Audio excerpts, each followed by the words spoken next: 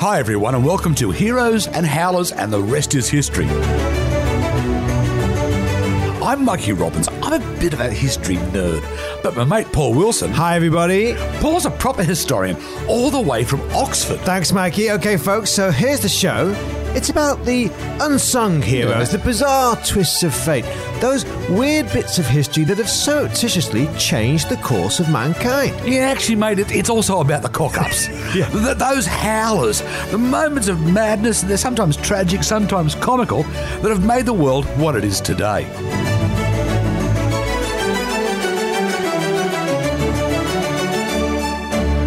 Hi folks and welcome to today's episode, and Paulie, today we're going to be talking about the Kurds. That's right Mikey, I'm going to look at 3 heroes today rather than howlers, and they're all Kurds, Kurdish, from that great put upon people who, history seems to always have shortchanged, certainly in terms of a homeland, a home state to call their own, more of which we'll talk about later. But the reason I was so interested to do this episode, Mikey, is that not only are they 3 very different heroes I've got for you today from very different eras, there's also a subtler distinction which I think is very illuminating, and one which is often passed over or ignored. You see, in these 3 heroes, that hopefully will become clear, on the one hand, we have heroes, capital H, heroes of history, who just happen to be Kurds and Kurdish. And then on the other, we have what I'd say are called Kurdish heroes, heroes of the Kurdish race, the Kurdish people. You mean more like champions of the Kurdish cause? That's exactly right, Mikey. And like I said, I think there's an important and telling difference. Okay, mate, so who's first up? Okay, so my first hero for today is none other than that great anti-Crusader warrior and commander, Saladin.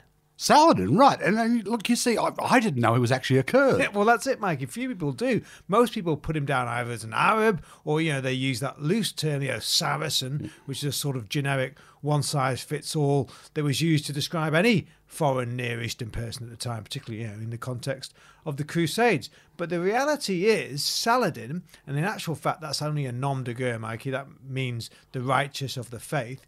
Saladin, his proper name, his Kurdish name, is Yusuf ibn Ayyub ibn Shadi. And like all his family, he was a Sunni Muslim Kurd. And like many Kurds, he was born in the northern half of what's modern-day Iraq. He's actually born in the city of Tikrit, about halfway between Baghdad and the city in the region which has always been most strongly associated with the Kurds, the city of Mosul. Now, like we said in that earlier ep, Mikey, Saladin made his name during what we call the Crusades, and the Third Crusade in particular, when he was very much the nemesis of the man you described as more of a moggy heart than a lion heart, good old Richard I of England. Yeah, don't get me started on that tosspot. Yes, well, as you rightly pointed out in that ep, Mikey, Richard did have a couple of shortcomings, and in terms of crusading prowess, he certainly came off second best against my man today, Saladin. But it's not just the fact that Saladin got the better of Richard and won back Jerusalem from the Crusaders and scored the critical victory of the Battle of Hattin in 1187. In my opinion, just as importantly, Saladin also turned the tables in the Muslim world. How come? Well, like I said, Mike, Saladin and his family, they'd come from northern Iraq, and he first made a name for himself as the right-hand man to his uncle, a guy called Shirkuh, who was a general in the army under that other great crusader name on the Muslim side. Nur-ad-Din. Nur-ad-Din, right. Now, Saladin and Shirkuh and Nur-ad-Din, they're all Sunni Muslims from the north, which had been part of the old Seljuk Empire. But, like so many generals and leaders over the centuries, they knew that the greatest wealth was to be had further south down in Egypt. Egypt again. I mean, like we said in those ancient Rome episodes, the breadbasket of the Mediterranean. And Egypt's also in control of those key trade routes through the Red Sea and beyond. Precisely. But the interesting point during this period, Mikey, the 10th, 11th, 12th centuries, during this period, Egypt is under the control of the powerful Fatimid dynasty. And this dynasty was particularly significant in the Muslim world because its leaders were followers of the Shia Islam rather than Sunnis. Right. But Saladin, he's the one who changes all that. He's not happy with seeing off Richard and Count Baldwin and all the Crusader knights in arms. He also topples the Egyptian Fatimids and sets up his own new dynasty, the Ayyubids. And so he wins control of Egypt, he wins control of the Red Sea, he then moves to proclaim himself Sultan of Syria, and he actually seeks to ally himself with Egypt's traditional enemies, the Abbasid Caliphate of Baghdad. And that's a reversal that, as we shall see, would have repercussions for centuries to come.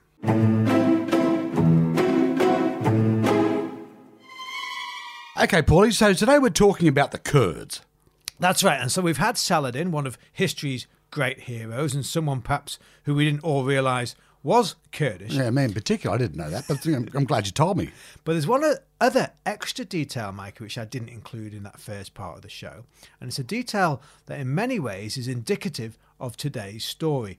You see, as successful as Saladin was, Sultan of Egypt, Sultan of Syria, conqueror of Jerusalem, and general Crusader Knight's nightmare, the one city that Saladin never got his hands on was Mosul. This despite Saladin being a figurehead for the Kurds at the time, and despite Mosul, as we said in the first part of the show, Mosul, up in the northern part of modern-day Iraq, being the largest Kurdish city, if you like, in the region, and the closest the Kurds have come to having their own capital in their own state. Right, because these days Mosul is seen as the key city for the Kurds, their heartland. Correct. Yet the local powers that be at the time, they were enemies of Saladin and refused to accede to his demands, so Mosul, the great Kurdish city, was never controlled by Saladin, the great Kurdish ruler.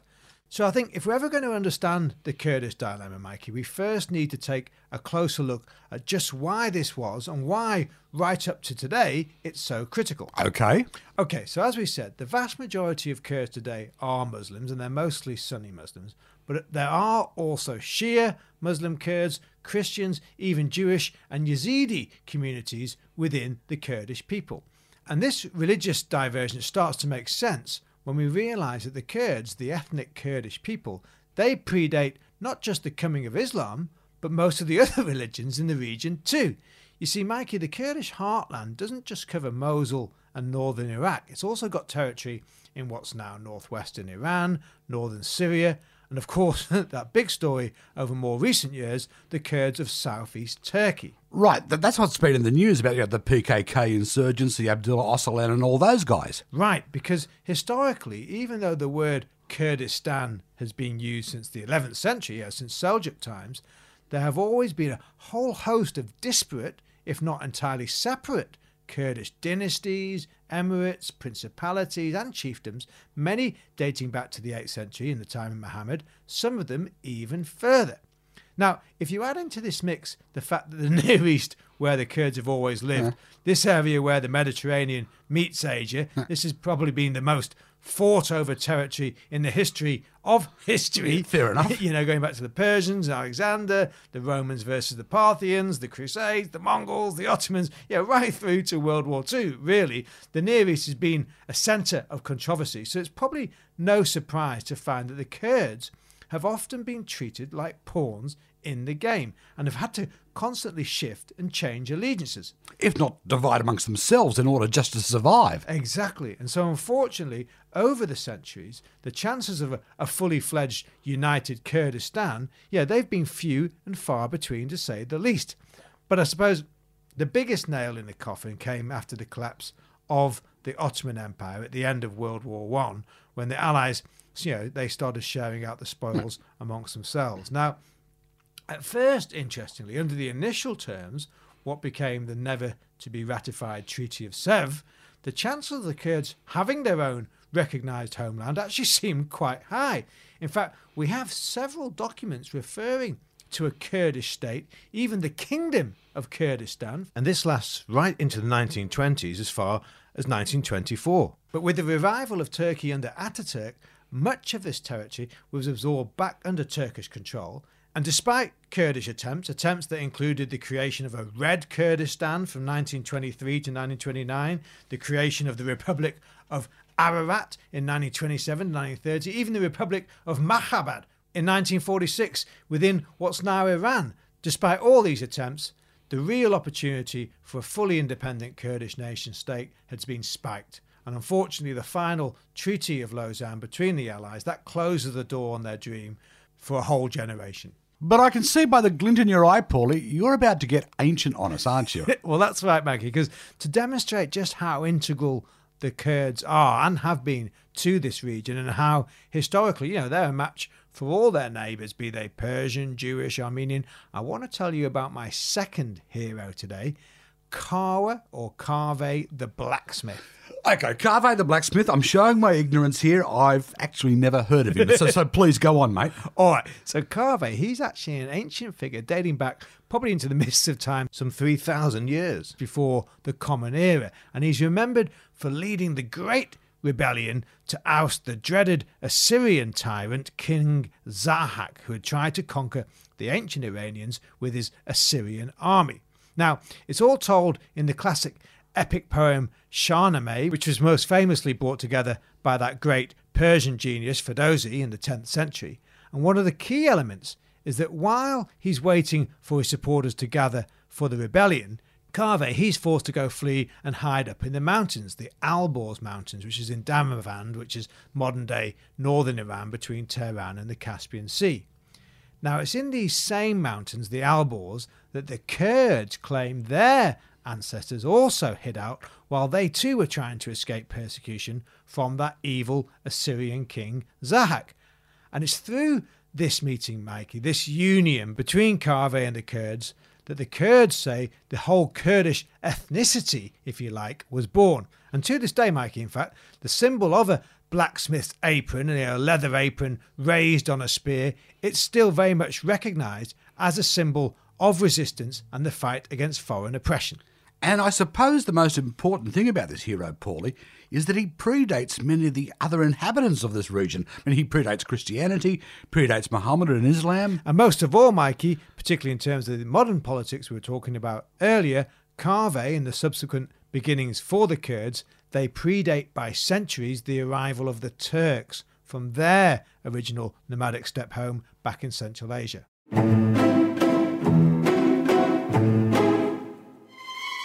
All right, Mikey, so that's 2 out of 3, and that brings us to someone who I think is really the most interesting hero today. Like I said at the top of the show, I think there's a real distinction here between heroes, capital H, who also happen to be Kurdish, and then nailed-on Kurdish heroes, someone the Kurds hold dearer than anyone. So the last person I want to talk about today is one of those. It's a guy called Mustafa Barzani, also known as Mellah Mustafa. Right, gotcha. All right. So Mustafa Barzani, he's born in 1903, a Kurd obviously, and he's born in Barzan, a village in the south of Kurdish territory, what is now northern Iraq. But he's imprisoned, Mikey, by the authorities, the Ottomans, when he's only 3 years old, and his father, his grandfather and his brother are all executed. Oh. Now, the Ottomans, of course, they're replaced by the British and the French after World War I, but the Kurdish grievances, they remain. And at a very early age, Mustafa goes to join a revolt of various Kurdish chiefs, the chiefs of the Az-Zibar, against the British. And then in 1931, he follows another brother, Sheikh Ahmed Barzani, to lead an insurrection against Baghdad's attempts to break up tribal power in the Kurdish regions. And in 1939, he's involved in the formation of the political party Hiwar, or Hope, the first ever Kurdish political party in Iraq. Okay, so he comes from pretty auspicious beginnings, but during World War II, things start to get complicated because the Soviet Union, once it realises that Hitler is going to be defeated, it turns its attention to undermining the Allies, of course, but not just in Eastern Europe, actually all over the Near and Middle East as well. And in Iran in 1945, the USSR, it actually backs the establishment of a new Kurdish state, separate and independent in the northeast of what is now Iran, and they start supplying it with money and weapons. And this is so successful, Mikey, that in December 1945, a guy called Qazi Muhammad, an associate of the Barzani family and the leader of the Kurdistan Democratic Party, the KDP, he's able to declare an independent Kurdish Republic of Mahabad. And my man Mustafa Barzani, he's appointed the Minister of Defence and commander of the Kurdish army. Great. Well, yes, but unfortunately, almost immediately, Mikey, the Kurds once again get shortchanged in the merry-go-round of global politics. This time it's with the Yalta Agreement following the Great Conference at the end of World War II, and suddenly the Soviets are leaving their Kurdish allies high and dry. Oh, really? I mean, we've heard that one before. Yes, and of course it's left to Barzani and his followers to pick up the pieces. First they head to regroup in the Armenian Soviet Socialist Republic, then the Azerbaijani SSR, and finally in 1948 they end up in what is now Uzbekistan. Right, so if they're hiding out in the USSR, they must be still getting some support from the Soviets? Yes, they are, Mikey, that's true. But really, the whole region now is in such a mess at this point, with the British Empire having collapsed and everyone feeling their way into the Cold War. To be honest, no one really knows whose side they want to be on, and it pretty much becomes every man for himself.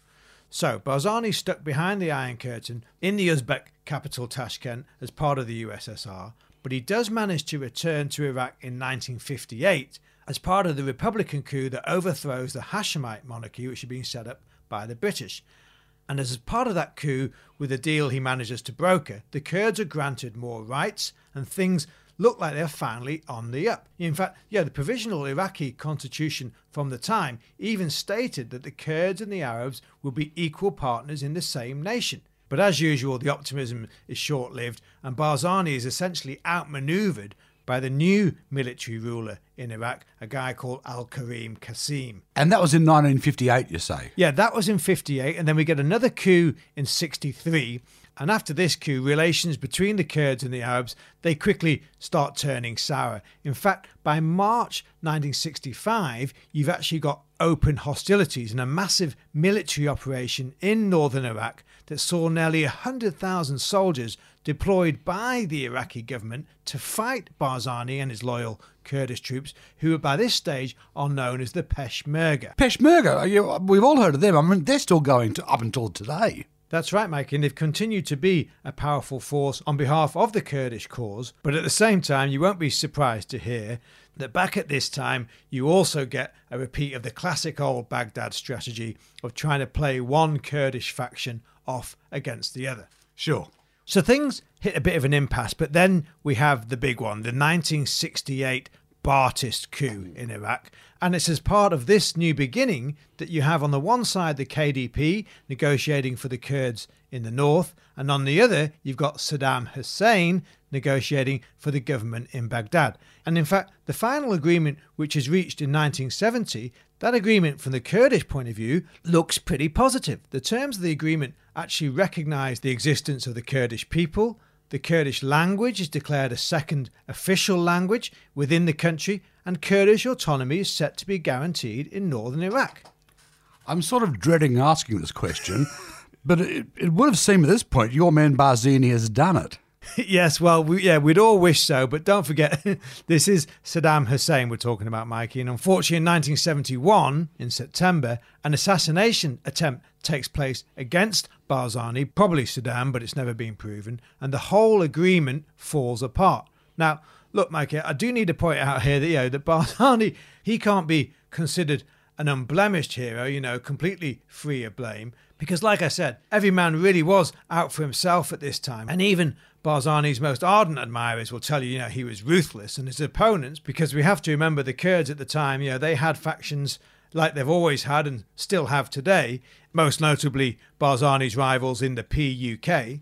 The other big Kurdish political party. Yeah, that's right. So they and his other opponents, they'll argue that in many ways Barzani was as much to blame for the collapse of the agreement with the Iraqi government as Saddam was. And also for the subsequent collapse in 1975 of a second agreement which was brokered by the Algerian government. But either way, within days of that Algiers Accord, unfortunately, Mikey, Barzani and nearly 100,000 followers, they leave Iraq, they swap sides if you like, and they go to fight with Iraq's direct enemy, Iran. Oh, and we all know how that went. Yes, that's right. And of course, the Iran-Iraq war would go on for decades. And unfortunately, Barzani, he dies while still in exile on March the 1st in 1979.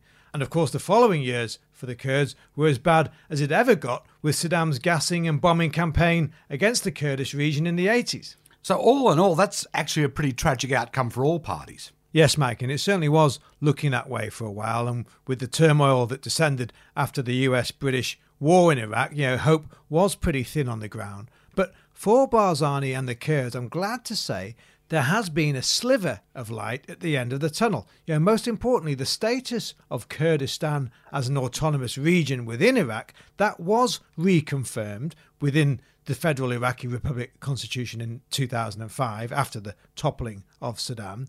And in the intervening 20 years or so, this new Kurdistan has pretty much been the only haven of stability and step-by-step prosperity in the region, even as the rest of the Near and Middle East has continued its chaotic demise. Remarkably, Mosul is once again very much seen as a Kurdish capital, and Mustafa's son, Masoud Barzani, the leader of the KDP, he was elected as the president of this new Kurdistan with a 66% of the popular vote in July 2009. A final recompense, if you like, for my man Mustafa. And in fact, there's also now a recognised Kurdistan province in Iran, although it's not autonomous in the same way that the Iraqi province is. And during the Syrian civil war, Mikey, Kurdish forces were also able to take control of large sections of northern Syria and establish self-governing regions in that area too after the fall of ISIS. But of course, the major sticking point remains Turkey. Yeah, and just how that Kurdish question in eastern Turkey is to be resolved, because until that happens, the chances of Turkey and its Western allies allowing Iraqi Kurdistan to push for full independence, full nation status, remain slim. So I'm afraid with this one, Mikey, like so much in the Near and Middle East, I think we've got a lot more of this saga to run. A lot more indeed, mate. All right, folks, so there you go. Any questions, any comments, just drop us a line on all your social media. Same as usual, your Twitter, Facebook, Instagram, whichever you prefer. That's right, and always the same handle, @TheRestIsHist. The Rest is Hist, and you'll find all that in the show notes. And whenever you're listening, don't forget to like, subscribe, comment on whichever platform you happen to use. It's always great to get your feedback. Yeah, keep it all coming. We're having lots of fun out there, lots of extra stories. And maps. There's always more maps. Right. So next week, Mikey, what have you got for us? Let me put it like this, Paul. It's time to break into your stash of tissue boxes because we're going to be looking at Howard Hughes.